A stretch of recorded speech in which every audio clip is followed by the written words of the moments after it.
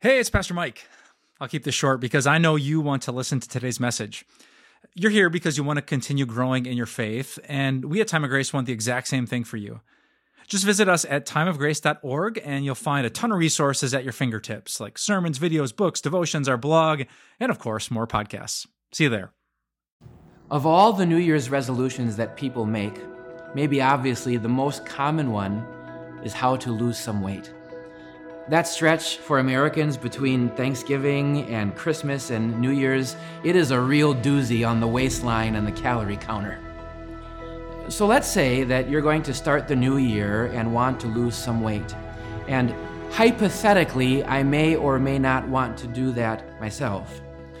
Now let's say in my weight loss plan, I'm just going to go on eating all the junk food I've been having, the fast food, the late night snacks, the chips, the soda. And in fact, I'm going to stay away from anything that's healthy or good for me.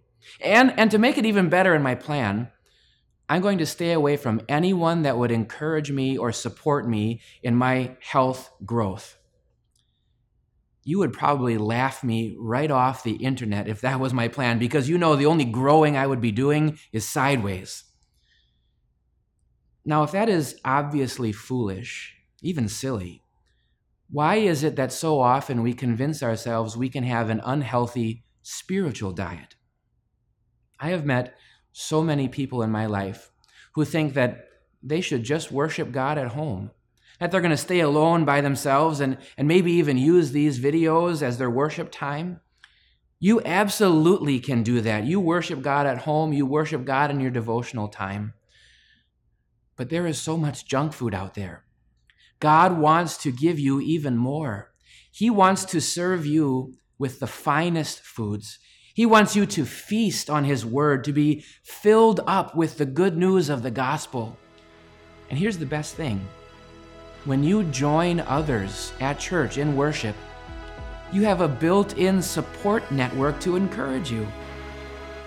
The Bible says, let us not give up meeting together, as some are in the habit of doing, but let's encourage each other, and all the more as you see the day approaching. As we wait for Jesus to return, let's encourage each other to be regular in our public worship together.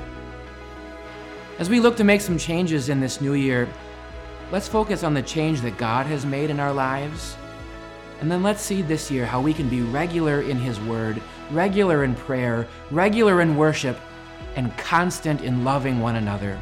That will make for a flourishing faith and a very happy new year.